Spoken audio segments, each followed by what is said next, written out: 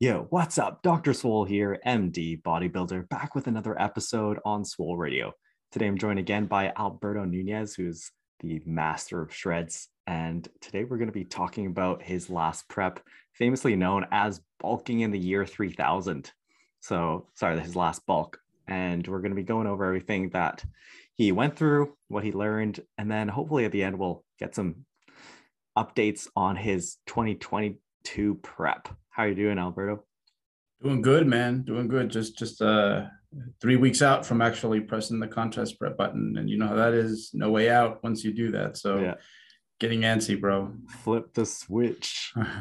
All right, sweet. Yeah, so we're going to be jumping into his last off season and just sort of hearing a broad overview of how things went and then trying to get a little bit more nitty gritty into the diet and training aspect of things. So yeah, maybe starting off with just the bird's eye. When did things start and when did they end, and your maybe some stats? So yeah, man, it was 2017, which is crazy to think about. I got off the stage November 2017, and legit, it feels like 2 years ago, I think, with everything going on the last few years, like 2020 and 21 just feel like a blur. So those would have been the years I think I would have gone on stage, but I'm kind of glad that it worked out this way. So it's been quite a while since, I put myself in that position with the clock ticking and pursuing something very specific. But yeah, November 2017. And what I was most excited about that exit, about ending that prep, was we had modeled the recovery diet for a while now. But personally, it hadn't been something that I had experienced myself.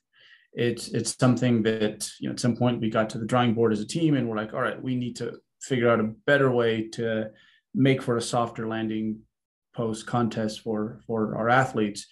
And I had taken many people through that phase of the contest prep diet, and with a lot of success.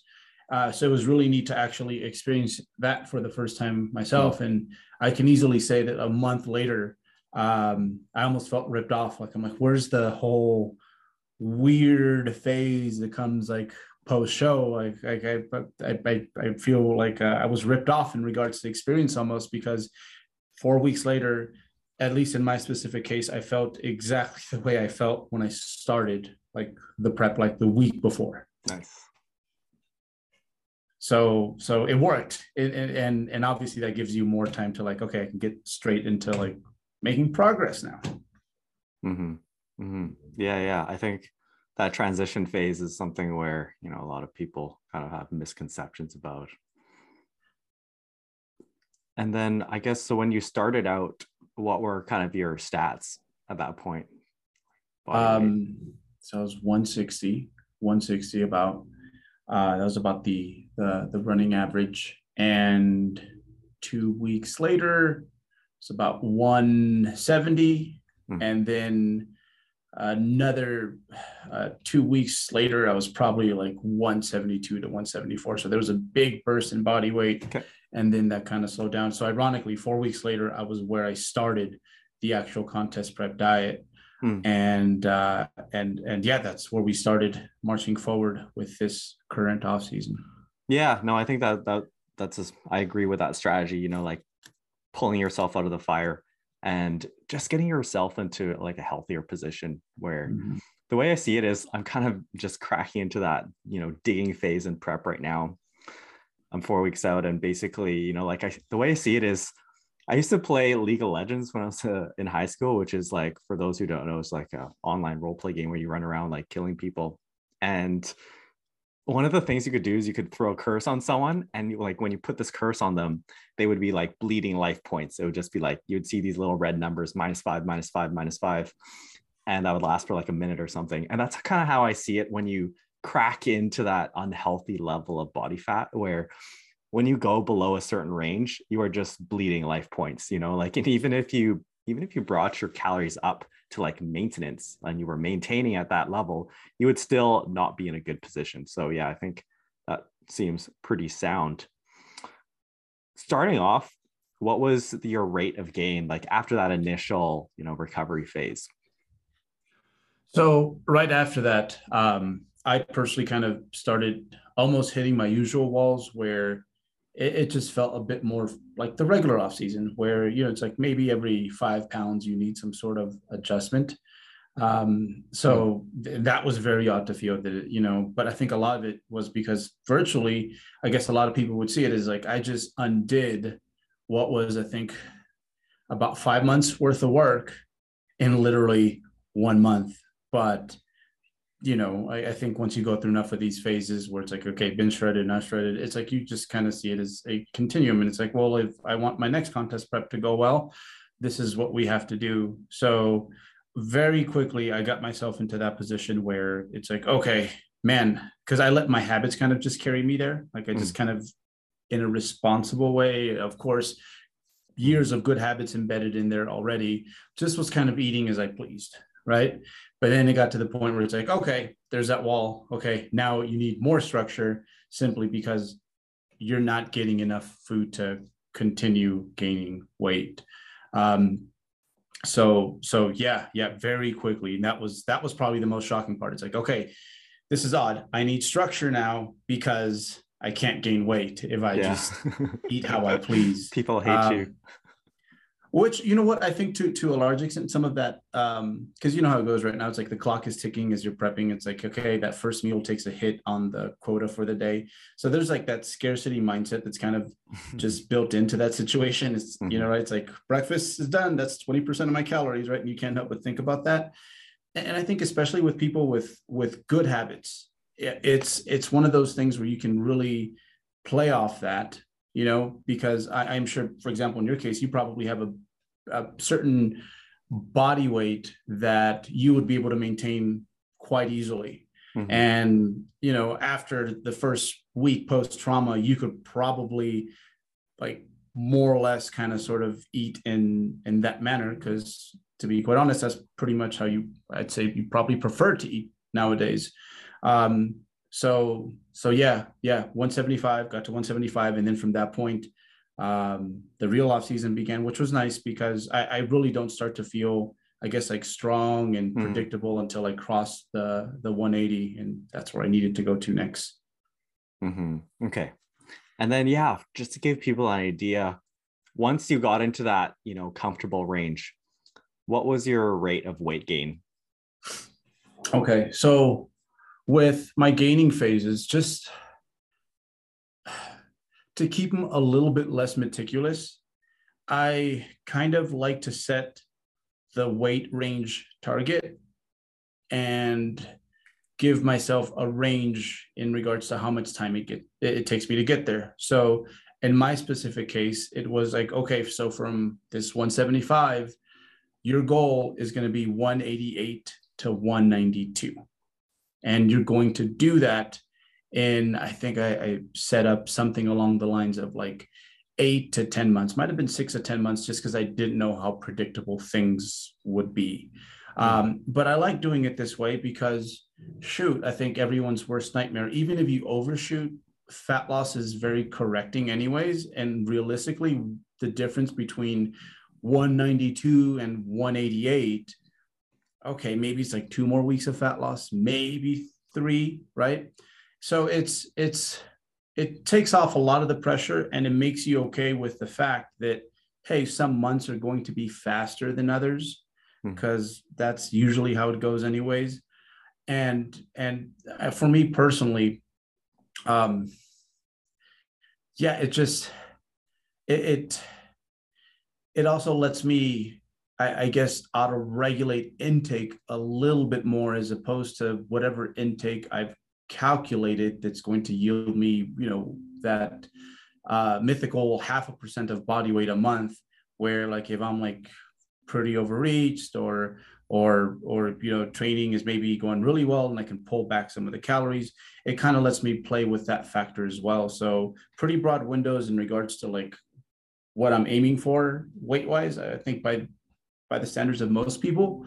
And same thing with like how much time that takes, and even with the calories, like there's probably going to be like a 600 calorie window between my low end and my high end. And not to say that I stay on one side or the other, but I kind of let it hover there, and I let my, I guess, lifter instincts that I've developed over the years kind of tell me what direction I want to go in. You know, if it's like, hey, the girlfriend took me to the mall for 2 hours and I was just chasing her around everywhere, it's like, okay, we probably need to be on the higher side today because tomorrow's a leg day. So I like pliability and autonomy, and the more you can teach your athletes and yourself to do that, the better they are in the long term, and the system can be more dynamic that way.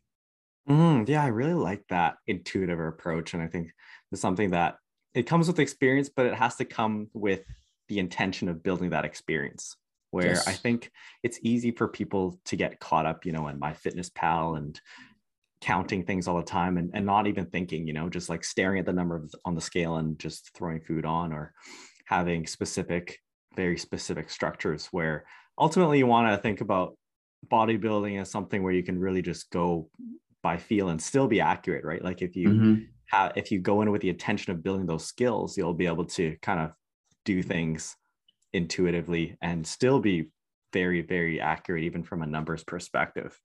I like the fact that you said with the intention of building those skills, because what that means is that we expect you to mess up sometimes as you're trying to, because that's how you learn, right? Like Mhm. if you really overshot that bulk and you're at the high end in like month 5, it's like, okay, well, we're learning here.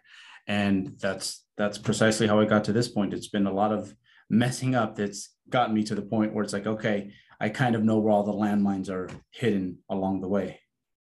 Mm-hmm. Yeah. So to get a sense of diving in a little bit more into your diet, you said that was kind of like a 600, calorie difference. What were your calories and macros, at least in the earlier phases, say in the 180s, weight Mm. wise? So coming out of the prep, I had gotten myself to the point where I was on a like pretty linear intake that was like 31 to 3,200 calories. Hmm. And don't know what I was eating necessarily on the way out. I just know that it was more. But then once we got to that point where I'm like, okay, I'm nice and recovered, I kind of just ran some calculations and I'm like, okay, I think maybe 1,000 calories or so above where I was maintaining is probably going to give me a surplus that is appropriate for my training age. This is also taking into account that I had gotten rid of a lot of my cardio, which was mostly coming via step count. So like you throw that in there as well. I was averaging like 12,000 steps a day during the peak of the prep. Mm-hmm. And I kept it there even as I brought calories up, just so I didn't have two variables that were moving. So yeah, 4,000, and I made a living off that for like a good almost 2 months. And then, for most people, or average size men, about every 5 pounds, you're probably going to find yourself having to adjust something to keep it going, which usually means that it's going to come with a burst, because it goes from like, it was a surplus. Now your body weight's kind of adapted, it's caught up. So it's closed that up. So now you want to open it back up. And that usually means that 2 weeks later, it's like, ooh, you might gain 1.75 pounds. But usually what happens is 4 weeks later, or then 6 weeks later, after you made that adjustment, usually it trends back into I guess something that's more suitable in terms of rate of gain over the long term. So every 5 pounds, I feel like I personally have to just recalibrate things a little bit. Mm-hmm. Yeah. And then when you do make that adjustment, sort of how much would you increase calories by? Ooh, I like a good 15-ish%, you know. Okay. Uh that's usually Assertive. it. Yeah, it's pretty assertive. It's enough to get me out of that ambiguous intake where is it hypocaloric on some days, is it hyper, right? So gets me right out of that. And I feel comfort in knowing that, okay, now as I stimulate my body in the gym, we're going to for sure have the means to adapt from the training in the most predictable way possible.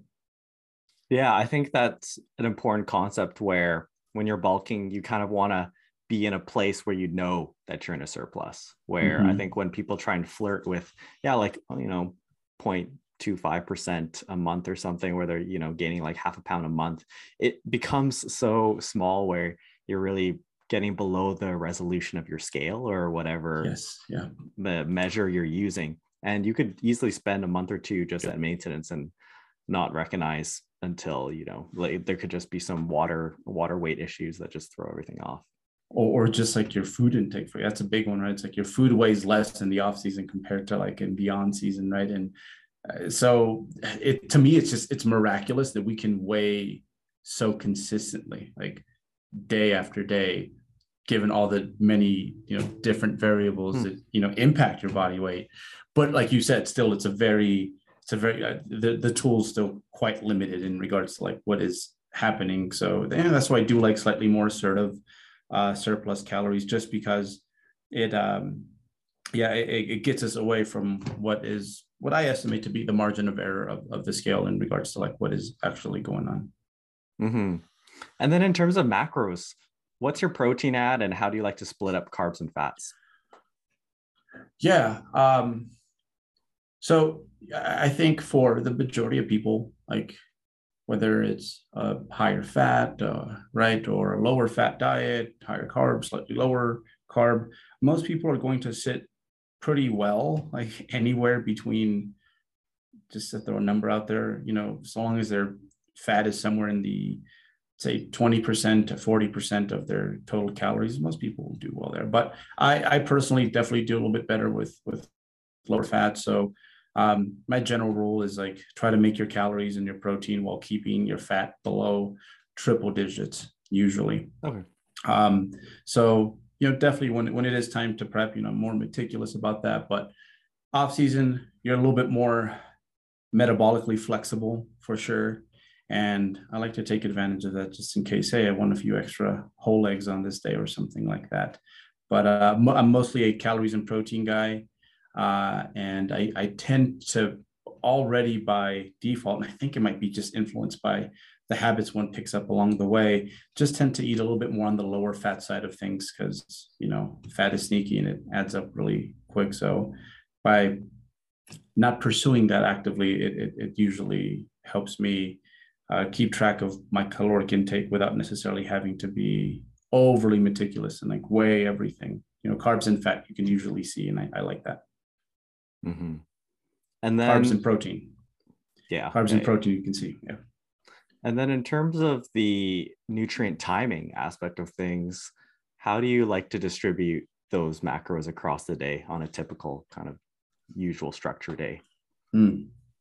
So this is where it does contrast from prep, because prep, there's a few things I'm looking at is like what is going to yield me the best performance, what is going to squeeze out as much meat as I can have. Like that's one thing I see with the intermittent like fasting folks. It's like but you're a sloth until like 2 p.m. So yes. So I take that into consideration. And then also like in regards to hunger, what kind of keeps that at a level that's appropriate given where we are in the prep. So those are the three factors. And then when it's time for off season, it's almost the exact opposite. It's like, hey, what lets me not feel so stuffed and I guess digestively behind schedule in regards to like eating patterns. And then of course the whole protein timing, I do try to just in case have myself at least 4 protein feedings a day.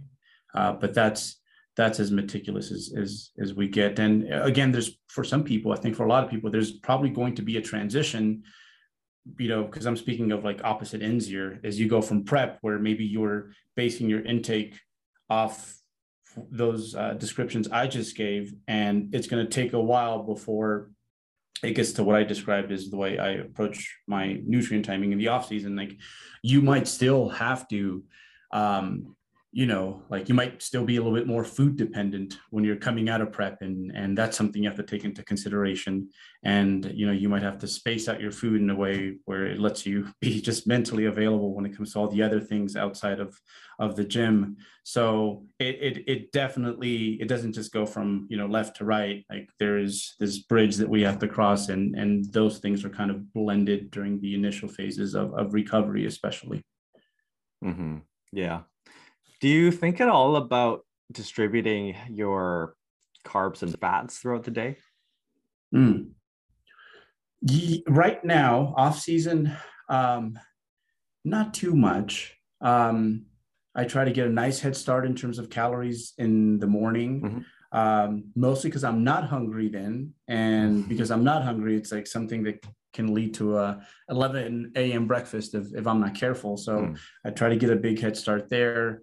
And then just pace it as I see fit. And I train in the almost at night, anywhere between 6 to 7 p.m. So what I like is it like my pre-workout meal can be almost anything so long as I consume maybe some protein beforehand. Okay. um so which is nice because when you're dieting, it's like, man, I need a bagel, and then by the end of the prep, it's like I might need a bagel and a half just to like feel not distracted and like in pain while I'm there. But off Mm. season, no, I think the thing that sticks the most there is just getting my protein feedings in and letting everything else just kind of flow with the day. You're just so much more resilient when you're well fed. It's like right now, I'm sure your pre gym meal is probably pretty important. Mm. And right now, I'm in the exact opposite place where legit, like I can maybe I didn't have my meal. I need to train an hour and I haven't eaten in 5 hours. Like I can totally just have a scoop of protein and I'm like, okay, I'm good to go. Let's go train, and I feel awesome. That would not be the case when I am like 6% body fat or something like that. So yeah, I like to take advantage of the pliability, and as long as like the protein feedings are there, they kind of serve as anchors to remind me to like get my food in and just to remember where I might be at this point on that given day. Yeah, that's an interesting little dichotomy where I think the peri-workout window actually kind of reverses between prep and bulking, where when you're deep in prep, that peri-workout nutrition is probably where you have like the most calories just because you're Yeah. just trying to optimize performance. Whereas when you're bulking, sometimes my peri-workout meals are the smallest of the day because I don't want to be Yes. puking in the gym, right? Because you just have so much in your stomach and GI tract already. And I think the other thing is when you're bulking, you just have that energy availability. You just have all these carbs floating around. Your glycogen's always full. And the thing I think people don't always get is that bodybuilding training isn't that demanding on the grand scale of athletics. So like it's not like you need to be carb loading like specifically for workouts all the time, especially when you're in a surplus. Yeah, yeah. What you have stored in the muscle is what you have stored in the muscle at that point. That's, no pre-workout meal is going to change that. Whereas you know how it goes, man. Prep, what it's like you can feel different on the hour. So, and ironically, we tend to feel a little better right after our meals. So it does become very important that, like, I usually, even now, like, right now, I don't like to eat a whole lot pre-training, just like yourself. But as I get deeper into prep, it's like that meal just gets closer and closer. Like, I can't eat oats in the off season. Like, they sit there, it seems like, for like Yeah. 8 hours. And when I'm dieting, like I can have those like Yeah, 30 minutes before and like, let's they're go, gone. Yeah. And then one other thing is, do you think at all about distributing calories differently throughout the week? Like any kind of like cyclical, intake. Yeah. Yeah. Off season, right? Mm-hmm. Yeah. You know what? I think that's kind of built in already when you do have a a range, because much like I want my athletes to pick the appropriate loads when they're lifting, um, like that's going to help us a lot when it comes to like what we do over the course of the entirety of the block. If they don't, want to press those dumbbells because for this many reps because of what they did the week before, Mm-hmm. when they're kind of just going with the flow, which over time they've kind of learned to really listen to and be objective with their decision making. So the same thing with off-season calories, where I like to have a pretty decent window there, and as the athlete gets more experience, I even like to increase that more so. And and that's how I typically cycle calories over the course of the week. So if I'm getting close to turning over the week and a fresh week is starting, and I just feel beat up, man. It's like, okay, well, I have Sunday off. I think I'm going to eat at the higher end of my caloric range and really try to make it on time for that next session. But yeah, a lot of it is going to be based on physical activity for that day, that week, and then also where am I recovery wise relative to where I am in that mesocycle. Mm-hmm. Yeah. And I think that's the nice thing about, having an intuitive approach where kind of if you go by hunger signals, like often this tracks up and down with your training demands and such. So it can work out pretty nicely. I know that you tend to be someone who runs on the higher side of, metabolism and calorie intake. Any tips for people who have like trouble getting in enough calories, or, quote, hard gainers, people who have trouble eating enough? Yeah. Oh, this is a strange one. I recently found out that I can't digest dairy as well as I used to. So for the longest time this off season, whey proteins were my go-to because I'm like, hey, I can just pound this and it's quick, it's easy, it's liquid. But my hunger signaling just wouldn't get any better. And in this case, obviously, I want to be just a tad hungrier than I actually am most of the time. So I got rid of that. And all of a sudden, it's like that nice level of hunger, where like I actually am looking forward to eating, and 3 to 5 hours after most meals, it's like I'm ready to go again. So it was a lot of my digestive backup was based off that one thing in my diet, the whey protein. So what I'd say is I do try to, I try to live a healthy lifestyle. So first and foremost, I'm going to try to eat foods that are chronically good for you, should you put them in your diet regularly.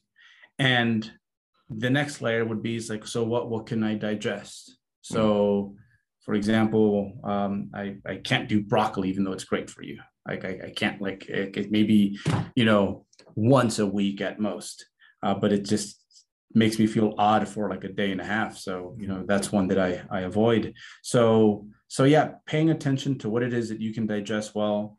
I usually stick to foods that make me feel like, should I be able to train in say 90 minutes, 2 hours, I can do that. And that is what the majority of my food choices are in the off season. It's foods that fit that category. Yeah. A lot of it comes down to what you can digest. And yeah, I think this is something where it really does come down to the individual. And like a lot of people will kind of try and pass off digestion. Some people have said it's an old bodybuilder myth, but there are a lot of little intolerances that people, it may not be medically diagnosed or something that you just don't realize, but there are things that just work better for you, and it behooves you to just try things out. It's crazy during your prep, though. It's almost the exact opposite. Like you'll take a little gastric bloating for the sake of like not feeling hungry. It's like I'd rather feel that, instead of actual hunger. It just off topic a little bit, but like I am a notoriously slow eater, which I think helps me during my prep. So yes, right, me too. And but off season, it's like the clock is ticking. It's like there's my food. It's like, all right, I get this all in before my brain starts telling me that like you're good, bro. Yeah. It's a double-edged sword being a slow eater, when you're pounding down like some huge meal and bulking. I'm trying to think of times for myself, but it'd just be like a huge stack of rice cakes or something, and it's just like, gotta get these down before my body stops me. Oh man. Okay, yeah, zooming out a little bit and talking more about the actual periodization of things and longer time scales. Did you what were you doing in terms of mini cuts throughout the off season? How often and for how long? So, for the longest time, I was pushing these like really long gaining phases, like anywhere from a year to 2 years. And you know what? I think there's certain spots in that intermediate phase, on the earlier side of that, where that might be the ticket for you. Like you might need to disappear into anabolism land, like for an extended period of time. Mm. But now I think with, especially with the more established folk, it's like I like 6 to 8 month gaining phases. And I think this is important from just having some texture in your life, where, it can eventually, it just, the water gets kind of muddy, too muddy when you are gaining for an extended period of time. So just changing that up a little bit just keeps people more engaged in when it comes to the task at hand and how it relates to their long-term goals. And also you get a chance to play with certain dieting schemes, and it gives you more experience with the fat loss phases, and that's especially important if at some point you want to prep again, or you're going to prep for the first time. So it's good to have that practice built into your training. So I like 6 to 8 month gaining phases, and it also allows us to work with, again, an intake that's a little bit less ambiguous, because we are going to be gaining or pushing calories a little bit more assertively. And that's okay, because it's okay. If we overshoot by a little bit, in 6 to 8 months, we have a fat loss phase coming up that'll put us right back where we belong. Mm-hmm. Yeah, no, I really like that. And it's cool how you talk about having that frequency of those little fat loss phases, because yeah, I think it's kind of underrated, where like having that practice over repeated cuts really gives you that experience with doing them. Whereas if you just did like a really long, I don't know, 4-month cut every like couple of years or something, you wouldn't have those reference experiences to draw back on and like data from across the years. It's also cool how, yeah, like having a bit of a longer bulk when you're more advanced, like, yeah, more than a few months gives you time to really like kind of get that momentum, as people talk about. In terms of the actual kind of stepwise progression from bulk to bulk, like let's say you ran a 6 to 8 month bulk and then you do a mini cut, how much weight will you gain, and then how much weight will you lose in that cut? I think it depends if it's a mini or it's a little bit more, right? But usually it's going to be somewhere around 6 to 8% of your body weight. That seems to be where I end up taking most people. So somewhere in the 6 to 8. I don't like them to be maybe as lean as I like people to start a contest prep, but just enough where, hey, we can afford to expose this body to a surplus again. So yeah, and what ends up happening is that people's top end body it's funny because this is bodybuilding, but their top end body weight and their low end body weight, they during these cycles, they end up trending downwards, right? So they kind of just start doing this. And I think a lot of that is just because, as time goes on, things just get more refined. I think primarily in this case, the person's habits, right? So like when they go out and they eat with friends, it's like they don't feel like they have to get the most robust thing, rebellious thing on the menu. And then on my end, from a surplus standpoint, we're honing in on that and we're only taking as much as we need. And from a training standpoint, the system's getting better and better. So we have a training system now in place that matches up more with this athlete's abilities to adapt to it consistently. So the cost of doing business when you're gaining is gaining fat. It gets less expensive as we go on. So it's bodybuilding, but it's funny how our weights, especially as drug-free athletes, tend to like kind of trend downwards as we get our stuff together more and more. Mm-hmm. Yeah, that's interesting, because on one hand, you're like, you expect yourself to be slowly gaining muscle over time, but on the other hand, like as you become more experienced, your body weight actually starts trending down. Like this has totally applied to me, where back in my like dreamer bulk days, I think, like I would have these massive Costco muffins and and like you just have it was just normal to have like very large portions with lots of like processed food and sugar and all that crap, where you kind of like tighten up your habits and you're like, oh, now it's very normal for me to, you know, just have like some pasta and chicken, or like and plenty of vegetables and fruits, and you know, keeping a lid on things, and you're just more used to it. Yeah, the system's much less crude, like overall, as you continue with it. Mm-hmm. And then in terms of this off season, what was different from prior off seasons? Um, Man, good, the bad, right? We'll start with the bad. I definitely Yeah. ran into a point uh, in 2000. I think it was nine, middle of 18, it leaked into 19, where I wasn't very motivated to train at all. So you know, I know how that goes, and it's like, okay, I'm going to give myself one less training day than I usually do. I'm going to do a lot of the things that I seem to be enjoying more, which at that point was squats and good mornings. Mm.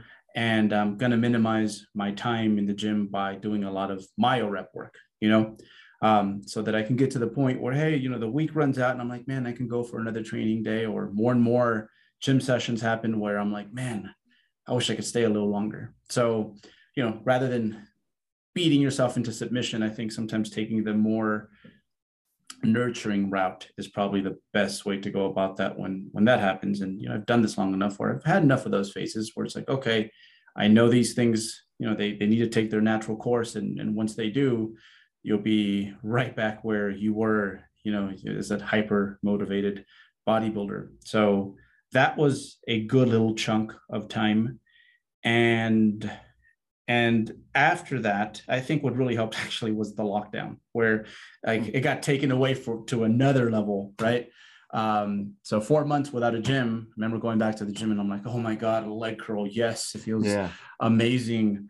And since then I've been right back on it, and things have been, yeah, just amazingly predictable. So nothing too much in regards to nutritional intervention. Mm. I have gone a little bit down the rabbit hole of just trying to make things a little bit more ergonomic when it comes to my exercise selection, just because for most, especially drug-free bodybuilders, the bottleneck is going to be your joints holding up.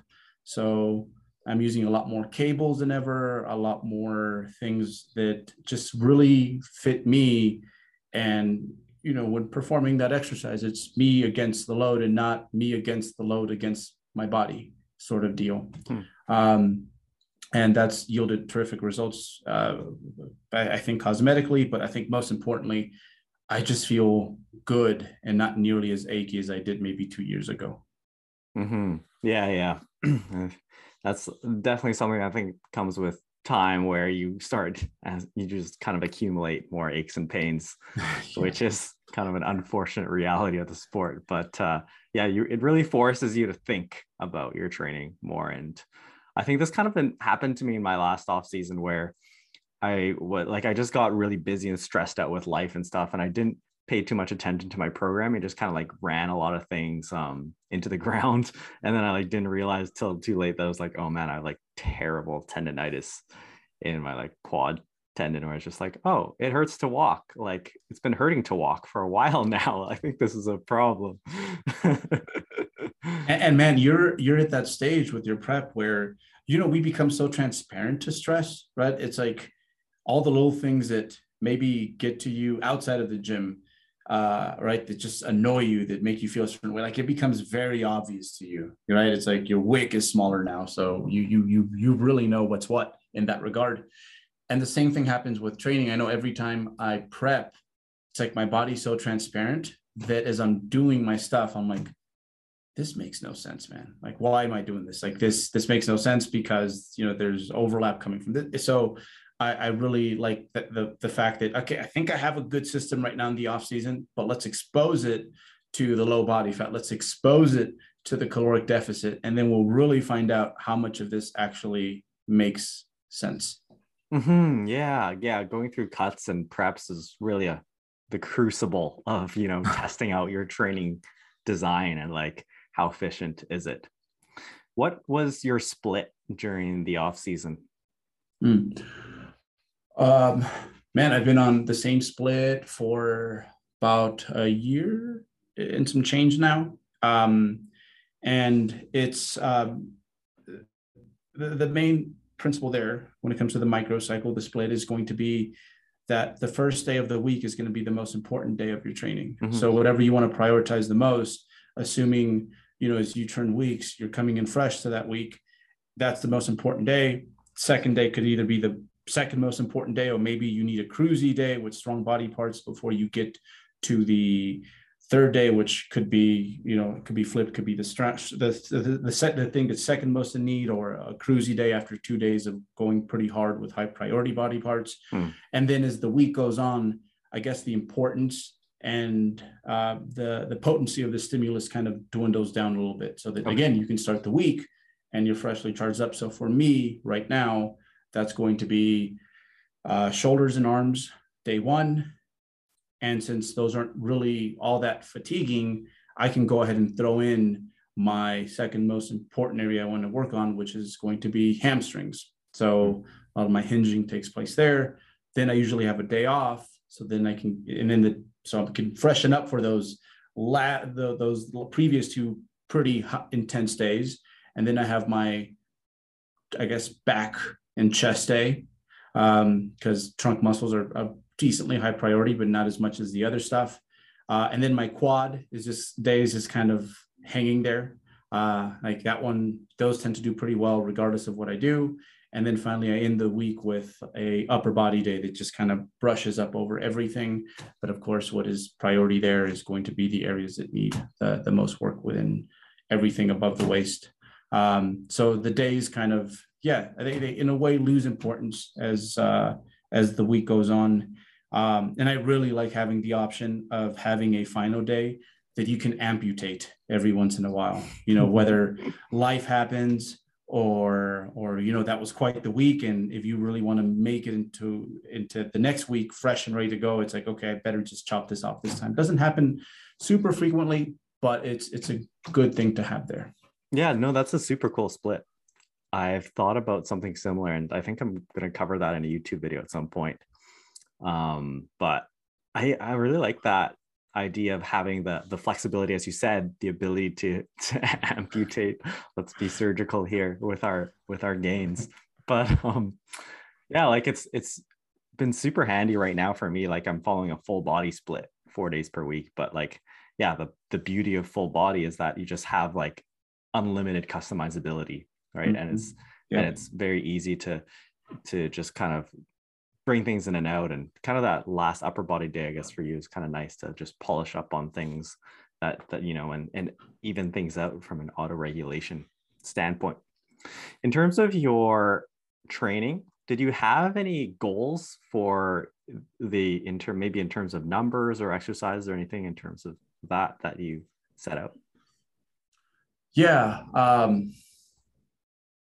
I wanted to squat 500 pounds, and I did that. And I was excited because I did that with like 2 to 3 sets a week of the actual squat. So I know that there's a big jump in improvement when you go from 1 day to 2 days of squatting a week. So I never got to actually add that because I didn't really ever get stuck. And then the lockdown happened, and then I came back and I was so rusty with the squat. I'm like, you know what? Never mind this. This is going to take too long to get good at again. So I got that done. I wanted a good morning somewhere in the 400s. So we did that. I wanted, what else? Wanted to deadlift 600 pounds, which I didn't do, but I still have 3 weeks and I think I might be able to. So I might give it a whack before prep starts, just for funds. And with the other numbers, I think enough things changed from a technical standpoint that, like, I found a way to increase the ROM on my dumbbell presses, for example. So that obviously impacted load. But I think what I am most proud of, because this is a skill that I really wanted to work on, I wanted to have my grinder sets be a lot more like Jeff Albert's, where in other sports, being able to improvise is a good thing, like when our cousins, the powerlifters, kind of misgroove, like, part of that skill is like being able to put it back and finish that lift, with us, not so much. It's like we want to hold the muscle to the fire that we've decided we want to aim for.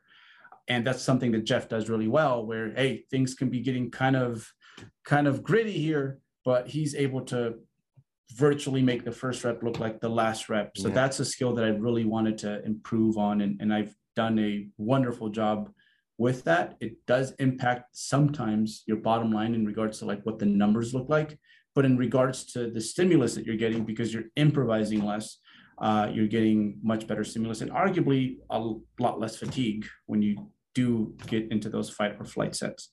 Yeah. Jeff is a machine. Yeah. In terms of, that's cool hearing about your squat. In terms of like your main lifts, very briefly in broad strokes, how was the programming set up? It's interesting how you said you were only doing a few sets of actual squatting. Yeah. So it kind of depends on where I'm at. If I like my current strength levels with my main lifts, I'll usually run something very simple where it's like, hey, from 6 reps to 10 reps is the rep range. Once I am able to complete 10 reps with all the sets and do it a number of times, so not just once, but like 2 or 3 times, it's like, okay, that's my load. I've officially graduated. And it doesn't have to happen on consecutive weeks either. So that's usually my bread and butter. When I am feeling that neurologically I'm feeling a bit slow, I will throw in phases where it's like I have that top end load that I use. I have top sets where I hit something in the 6-ish rep range with 1 or 2 in the tank. And then from there, I bring it down and get more practice with lighter weight, usually bring it down by about 10% or so. So those are my 2 money maker progression schemes, like just this slow gradual build up, do it a few times. Okay, now that load is actually your load, and then work on the next one. But when that's running a little stale, I'll usually, because I'm kind of influenced by the strength side of things and I understand the importance of that, I'll pick on something that really makes me get the most out of that first set when I'm most fresh, and hopefully can, I guess, increase the size of my strength capacity. Yeah, no, that's really interesting. I love the top set back off method. And I think that there's a lot of utility, even just for bodybuilders, because, the idea of more strength giving you the ability to apply more tension to your muscles. Yep. If you were only doing, a few sets of squats a week, how would you spread those? Like, were you squatting multiple times a week and then having the rest come from accessory work? I think what having less overall volume was doing for me, man, surely you know about this because you had to do a whole lot of studying to get here. Sometimes when you have a lot of time to do something, it's a little bit more like distracted. It's like picking up the phone. Oh, let me argue on Facebook real quick. Yeah. That sort of deal.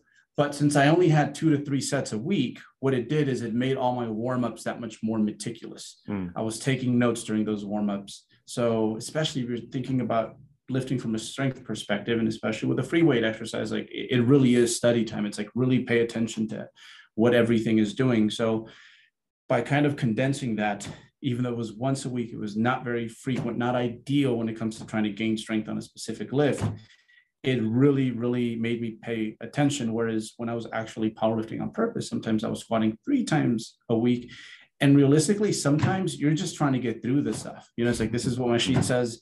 Let me just do this. Okay, good. I was a good boy today. Let's move on, right? So it really helped in that regard. It was just like, okay, you don't see this again for a week.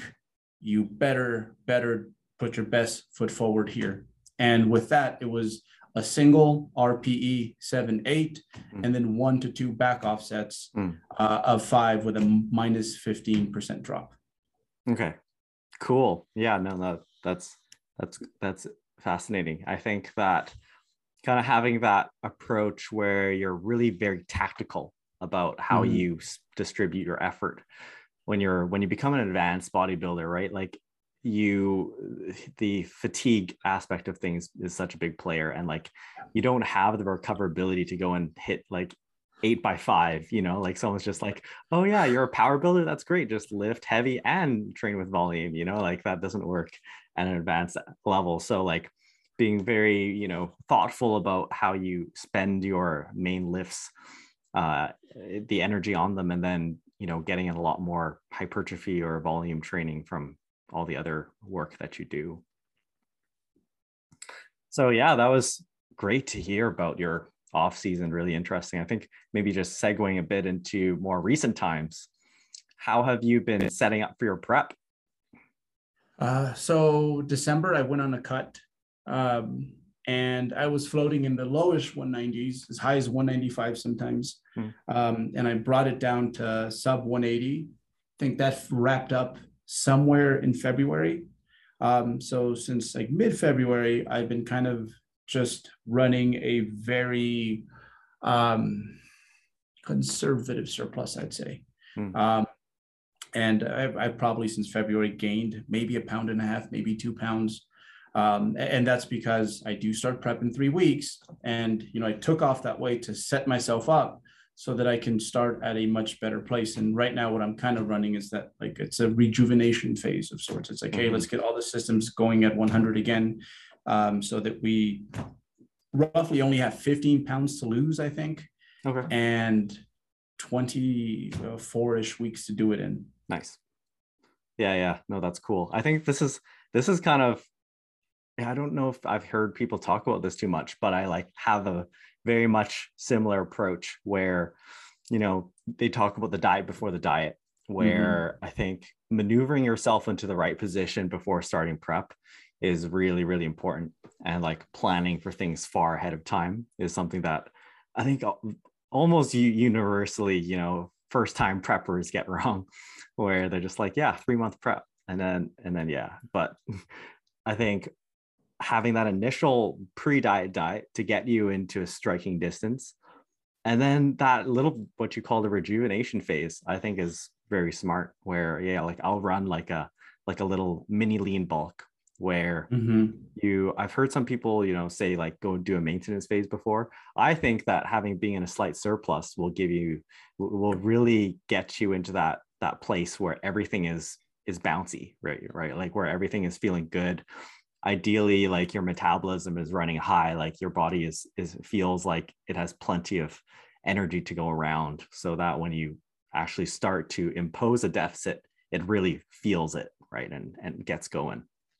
Yeah, you want to guarantee that you're fresh and ready to go, because if you were too conservative, it's like, what if you had another 10% to heal up, but you didn't do that, and now you're starting this prep a little compromised, and by the end we're all very compromised. So reasonable amount of weight to lose, and the longer you do this, the closer you can play with fire and get closer to that. And the fresher you are in combination with a good starting point, the more it guarantees you that not only will you get there, but also potentially, peak weeks have changed and people are starting to eat up into shows and see the benefit in that. It puts you in a better place to actually, I guess, rejuvenate a little bit during the last legs of the prep. But yeah, man, like we went from 12-week diets to like 20-week diets. I guess bodybuilders kind of saw it as like, well, I have 20 weeks. So what I do in the off season doesn't matter. If I got 40 pounds to lose, 20 weeks, it's going to work out. And that just wasn't the case most of the time. So yeah, I think more people are doing it this way. And once you do it this way, it's hard to do it any other way. Yeah. Any plans for this prep that you are going to do differently? Oh man, there's things that I'm still kind of going back and forth with. So I did just turn 39 a month ago. So from a cardiovascular health perspective, I think I do want to include cardio. I've really never done that. And last time it was just steps. So I think I want to include some cardio in there, just because I feel better when I actually do it. And what I'm still kind of wrestling with is last prep, I didn't do a whole lot of tracking. I just kind of guidelines similar to my gaining phases, where it's like you have these ranges, what it should feel like going from 175 to 160, from 170 to 165, and you just move things around based off all the moving parts that are going to yield a better final product. And that, while that worked very well, you can't help but question, like, am I getting in my own way at times? Right. So I'm thinking about maybe actually, it's a time to try things too. Maybe try something that's a little bit more meticulous, a little bit less decision making, so thus less decision making fatigue. Yeah. And maybe even doing something where it's like, okay, we have these meals almost, and this is how you do it. And of course, if something happens where I have to be pliable, social stuff, things like that, it's like I have the skill set. But I think I'm leaning towards going about it that way and just seeing if that yields a final product and if it makes my perception of the suck a little bit less than usual. Mm-hmm. Yeah, no, that's interesting to hear, right? Like, kind of going back and forth between the structure, the amount of structure you want to include. And I think that's the beauty of running these, running preps over the years, where you have all this data now, and you can really start to play with things and see how it affects your physique. So yeah, I think this has been a fun talk, and people are going to learn a lot in terms of the bulking side of things and what an actual advanced athlete is doing. So thanks again for being on the show. Where can people find you? 3dmusclejourney.com. I'm most active on Instagram myself, and that's Nunez 3DMJ. We have a YouTube channel, Team 3DMJ. And hey, we've been good with putting out stuff, I think the last year or so. So yeah. I've been digging being able to just personally, especially when you're prepping, is like you just want to share more because it is fun and exciting, and new things happen every week. So I will be documenting a lot of it because yes, I have things to actually share, and not only that, but it serves as a good memoir. Like, I'm sure you go back and see your old videos from many years ago, and you're like, man, those were some good times, man. So I definitely want to do that. Yeah, and if you want to learn more about Berto's last off season, just look up Bulking in the Year 3000. He has a whole series which have the most hilarious thumbnails, man. So yeah, and make sure you check him out to really get some high level bodybuilding advice. And thanks again for being on the show. Hey, appreciate you having me, man. Thank you. That's all for now, guys. Thanks for listening. I am available on a very limited basis for one-on-one coaching. I'm not cheap, but if you are really serious about taking your physique to the next level, DM me the word coaching on Instagram. For more science-based bodybuilding content, look up Dr. Swole on YouTube, and we'll see you next time.